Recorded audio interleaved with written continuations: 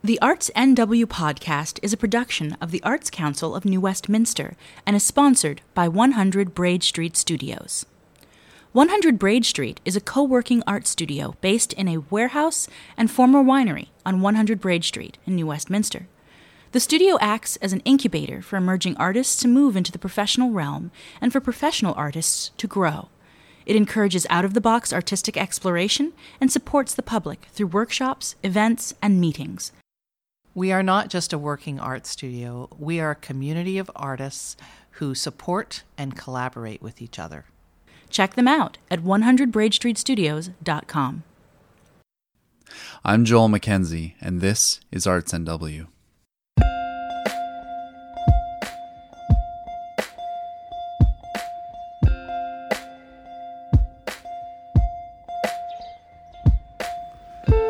You're listening to Arts NW Season 1, What's on Your Walls? In this season, I go with artists into their studios and we chat about what they populate those studios with. Architects and designers notice what many take for granted. They make something important and memorable out of what could be only practical. 4 walls and a roof, for instance. Or literally anything else in your home. Everything was designed for a purpose, and many of those designs are beautiful and brilliant. At the same time, we can and do ignore them every day. Think about furniture. Everyone needs somewhere to sit from time to time. But to elevate it as a practice, furniture making does what every art does. It makes the necessary, the everyday, extraordinary. Rick Carswell is a multi-talented artist. He studied trombone at the U of Victoria and the U of Toronto, and was the first trombone for the National Youth Orchestra for 2 years in his youth. Now he practices cello as his instrument. He didn't follow music as a career though. For years he worked as a manager at a Canadian bank. In the mid-80s, a fateful career change pushed him into becoming a full-time woodworker. With his wife Allison, the two started a woodworking company that eventually evolved into Kirkley Carswell Arts Furniture, the woodworking completed by Rick and the painting by Allison. Over 20 years later, Rick still makes furniture. We met in his workshop, situated in the backyard of his house in New West, and continued into his and Allison's home, populated by the custom furniture that the couple dedicated years to. Rick's stories of and admiration for the pieces in his home bring them to life.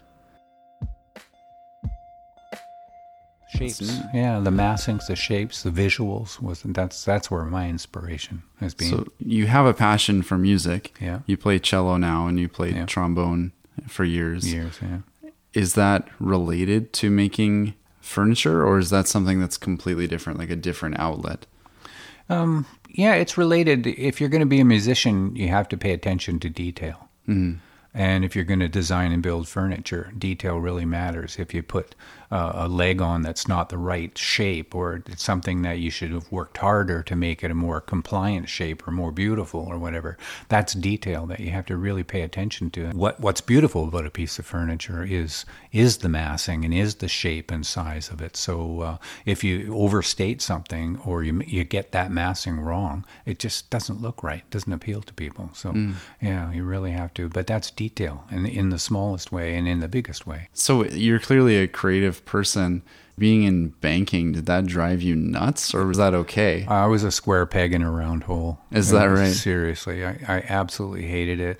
And that was in a day when you always had to wear suits and that. They've gone away from that now. But the only thing I really was moved by there in banking was that was at a time when you'd go out and actually meet the owners of the companies who were applying for the loans, and you'd go and see their staff, and you could go and look at what's called housekeeping. How did they keep their office, or how did they keep their storerooms and all this kind of thing, and you could learn so much about the people and thus value the loan more in that sense to make sure it was going to be a good advance of the capital. Yeah, I liked that part of it, but the rest of it was all just bureaucratic bullshit, really, in the end. Yeah, money. I mean, and look at all the money the banks are making, and when it's off of our money, you know. Yeah. So when finally I was with the Continental Bank of Canada, which turned into the Hong Kong bank. And then they let us all go. So they let me go, and I was so happy because that right? I was so happy. Oh my God, yeah. Because I was feeling like I couldn't leave. I thought that maybe that was where I had to stay, and I was dying, absolutely dying. Yeah. So when I finally established my shop, and that was very quickly after that, and then this shop we're sitting in, if you want to talk inspiration, the very first day I walked in to start my first day of work, I was just overwhelmed by this feeling of happiness. In this shop that we're in? This particular shop, yeah. What was it about? Well, because I had passed through this banking thing, and I passed through all this, and here I was now finally going to be only creative and be able to, with that background in marketing and in banking, I had the tools as well as the tools on the floor to build. I knew how to market the company and to build the business, right? Yeah. I did all my own books and stuff like that because I had an accounting background and everything else. So, yeah, it's funny how through your life all these little kind of things click together and form the nucleus of something that is very real. I like that idea of thinking back to the moment of when you first came in here, and so then is this room like the epitome of that feeling of like letting go of the corporate world? Yeah, it was certainly then, and well, of course, my commute from my back door, as it is supposed to be a garage, but there's never been a car in it. And yeah, when you find yourself 20-second commute from your back door to your place of business, you know. And when I was younger, as I am getting on, I'm 68, that's my age. But in the day, I would be working like 15 hours a day making things, and Allison would come home. She was a school teacher for 33 years, and she would come home and work with me on the weekends and get caught up on some of the painting projects and stuff like that. So, yeah, so it's been a collaboration with her that has been really, really important in our marriage and our life, you know? Yeah. Yeah, it's really important. How does a space like this change over the years? Do you ever hate being in here? Not really. What I hate is the clutter. I'm the type of guy that, I get all the wood when I buy my hardwoods and the solid wood. Most of my furniture is solid wood, even though it might be patinated. What really annoys me about my shop is I collect everything, like a little offcut of wood. And I bet you can talk to any furniture maker. They keep it because they might need a little bit of that, right? Like a hoarding mentality. Yeah. It is a little bit, but I mean, it's so pricey. Like wood is so pricey. And if you need one little bit, you don't want to lop it off a longer piece, right? So yeah, so I collect a lot of that stuff until it gets to the point where it's falling on the floors and things. And, and we were part of the culture crawl in New Westminster for a number of years. And at that point, I would have to clean the shop. And it was really uplifting. In fact, the weight off your shoulders to get rid of a lot of this stuff. If you hadn't used it for 5 years, then get rid of it, you know. So yeah, so that's something you have to learn, the culture of getting rid of stuff. Yeah. And when the place is all clean and then you come back in and it's all shiny, it's just lovely.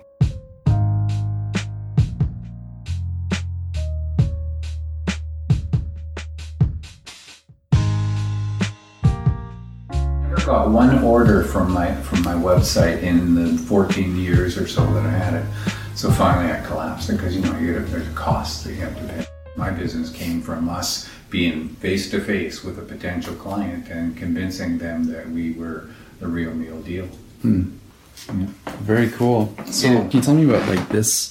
The texture or the color of this? Yeah, well, that's what Allison was doing, and she would use it was a rag-on technique, I believe this one was. Oh, yeah. But I'm going to show you another piece that Allison painted, and she was using a brush. I don't know if we have one.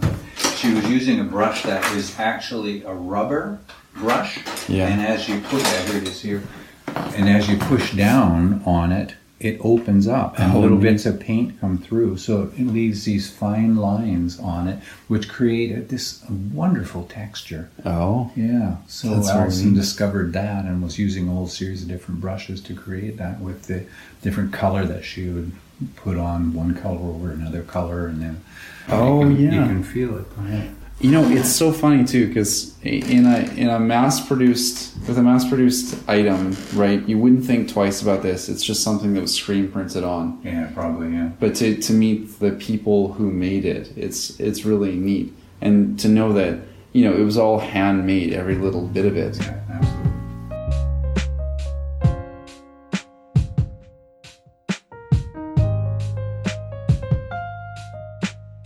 I want to touch on work with people with you. Is making furniture about people for you? Absolutely, yeah.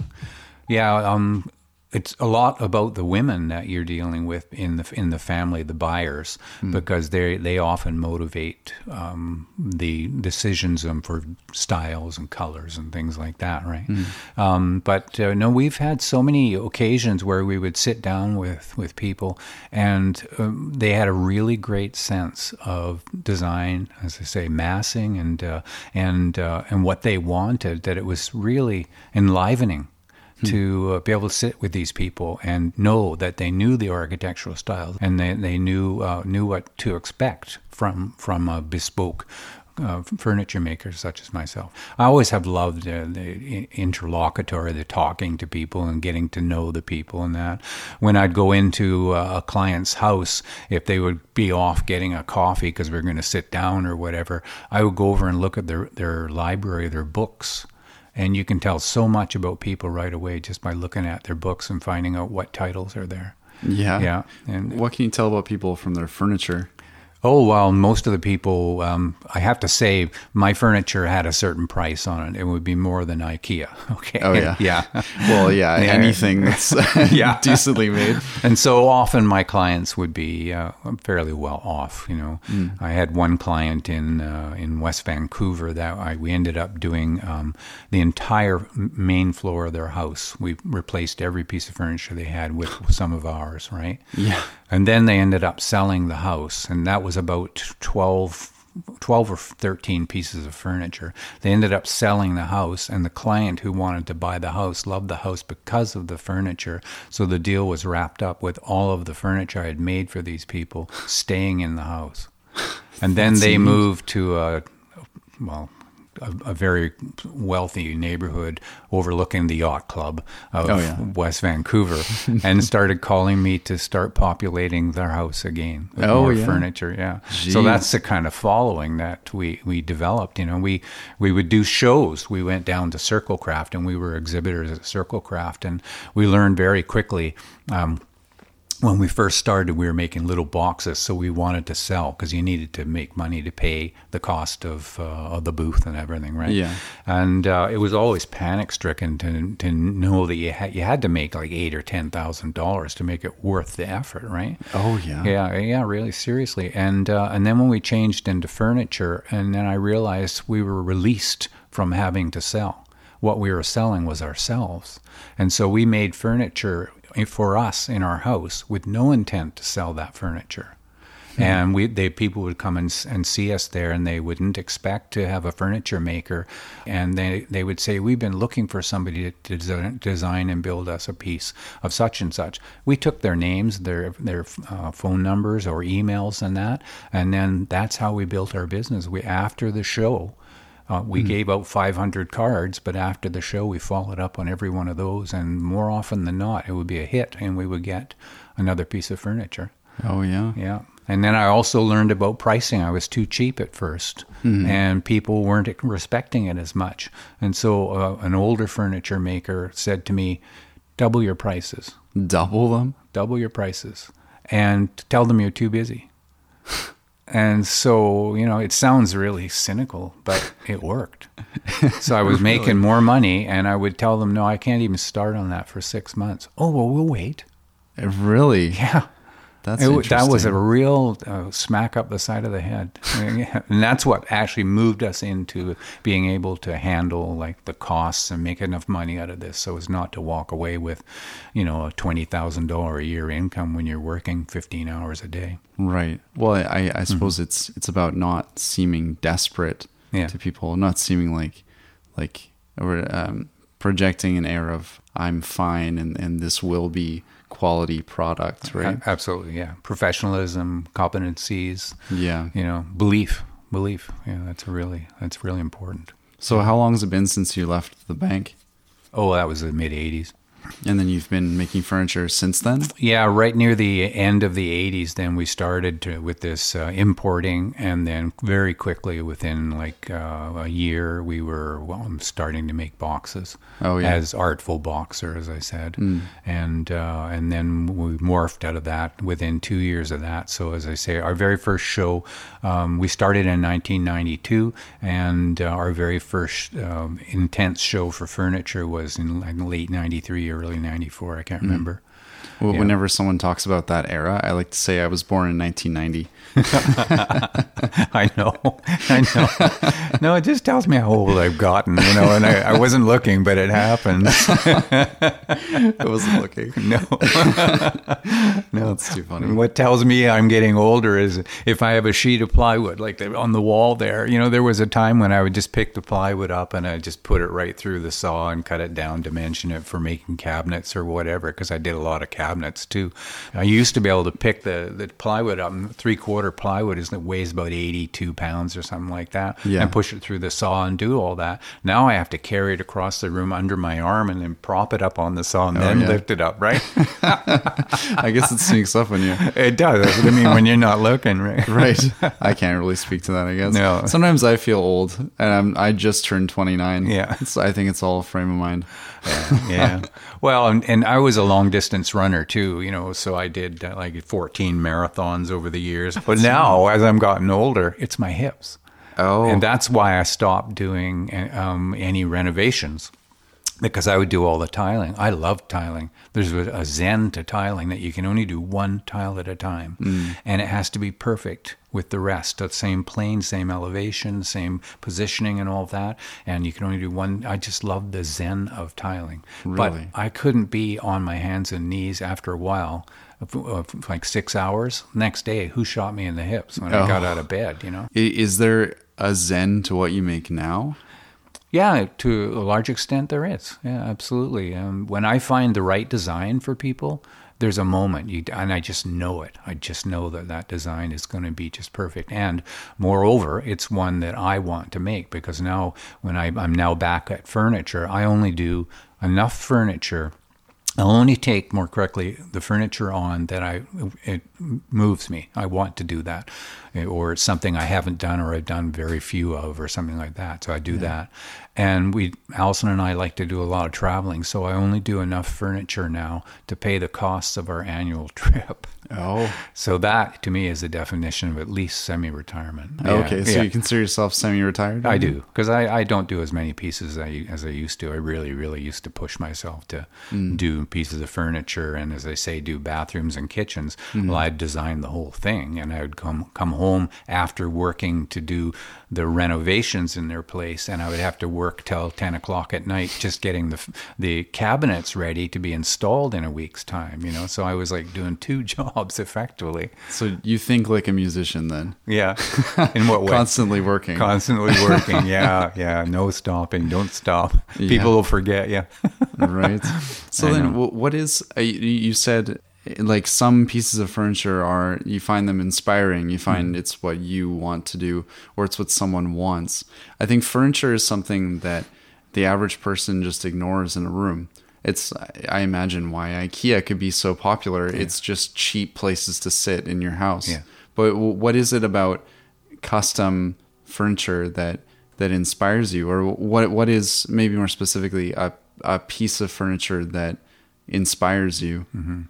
A particular piece? No, I think the way I've always looked at it in my business is that I don't make run-of-the-mill furniture. I won't design that type of thing. If you want that, then go to IKEA or go to some other place and get a piece of functional furniture that's well-made. I'm sure some of it is, even IKEA has, at times, they've made some really good furniture, in my opinion. And the designs are always quite nice. I quite like getting the catalog for IKEA, look through it, Right. But I've always told my clients, and I believe this myself fully, is that we make feature pieces. And so people, when they want us, they want that piece to stand out.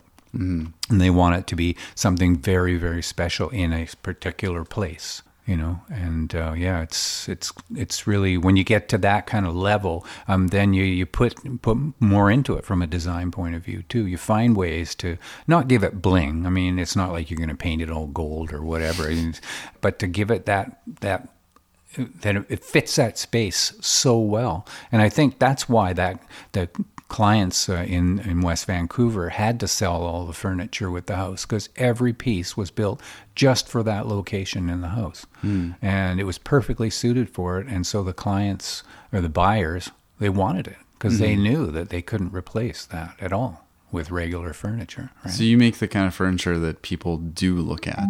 Absolutely, yeah.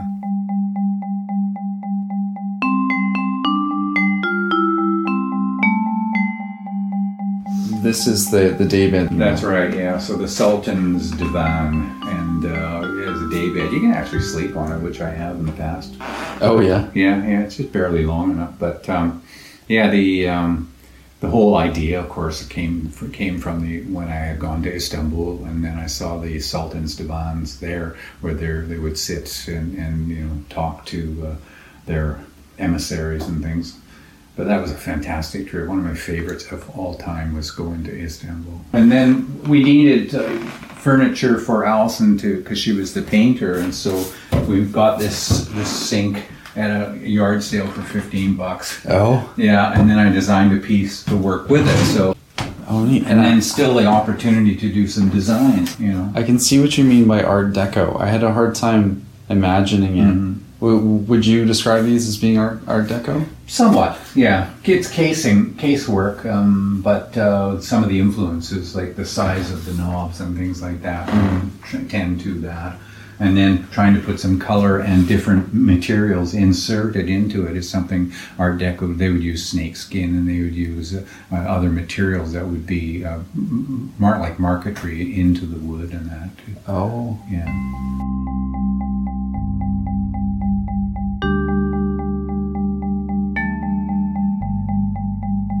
So it's like you can make objects, everyday objects, into something more extraordinary. Yeah. If we put a little effort into it. Yeah, that's what we all should be doing. I think we should be doing that. It's there's a movement in furniture. I think that what I would say is the lowest possible, highest possible margin for income money, but the lowest possible design sense. And I think, unfortunately, furniture has, when I look at all these different guides and stuff, they speak to maybe some earlier styles, like they might get some pieces that are tubular that were out in the 40s, the modern, arts modern movement or whatever. And you see a lot of that from IKEA and from others, but it doesn't really move the world of furniture forward, and I think like any good art form, from architecture through to furniture, which is basically architecture, has a functional quality, but you have to move that design sense forward, And a lot of furniture designers, and I've done a lot of reading on it, every generation seems to find 2 or 3 really important people have moved the furniture design forward, and it has affected even architecture. Yeah. Yeah. Well, you said earlier that something to the effect of you're not reinventing the wheel. You might have been talking about your boxes. Yeah. But it sounds like you do want to have a statement with what you're making.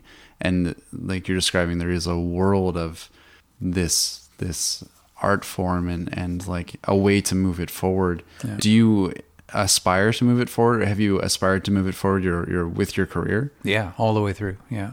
I wouldn't do something that was, it didn't appeal to me, and if I talked to clients and they wanted something that, we saw this in using the term IKEA, or we saw this in some other furniture store. Here's a picture of it. I took it out of a magazine. I won't do it. I say no. I won't build you that. And the reason is somebody has designed that, and I would be poaching from their design. I would like to make something that's special just for you if you're interested. And so I've walked away from business based on that, when I could probably, if I'd had staff, I could probably have knocked it off pretty quickly and made money. But that's not the purpose behind what I do. And I think I have to keep that honor in me to honor what I'm trying to do, and to make the best quality furniture that I can. If in the long run I've made schlock, what's the point? We only do this once, right?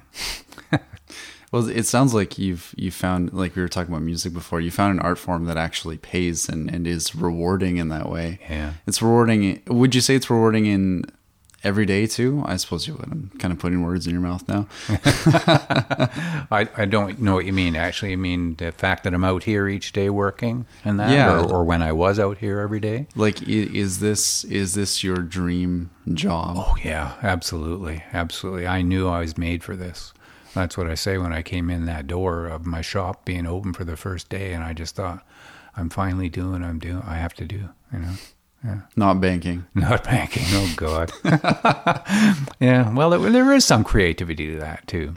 Right. Yeah. I think you can find the creativity in everything. Yeah. Especially for someone like yourself who is a creative person. Mm-hmm. And I think some people even have to, like I would argue that I have to too. Mm-hmm. I can't just, I have to do something a little bit different. Or like you said before, change a career every 10 years. I'll probably be that person. You're really bringing the whole house alive just by pointing out something. I feel like maybe I just ignore furniture. Yeah, that could be. And are the couches yours too? Well, we got them. They were Italian. Oh, Leather. you just need somewhere to sit. Yeah. I can't stand all the time.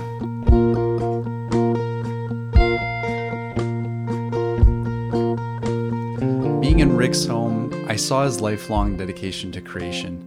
To walk through his living room is to see different eras of his and Allison's lives in furniture.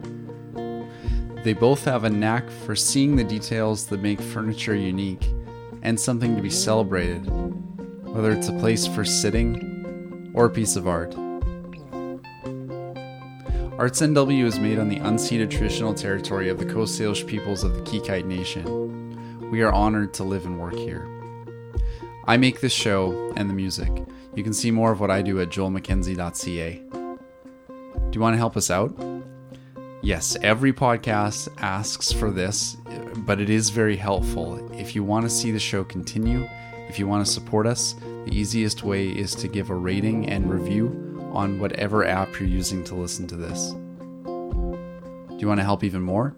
You can make a donation to the show at artscouncilnewwest.org/donate. Thanks for listening.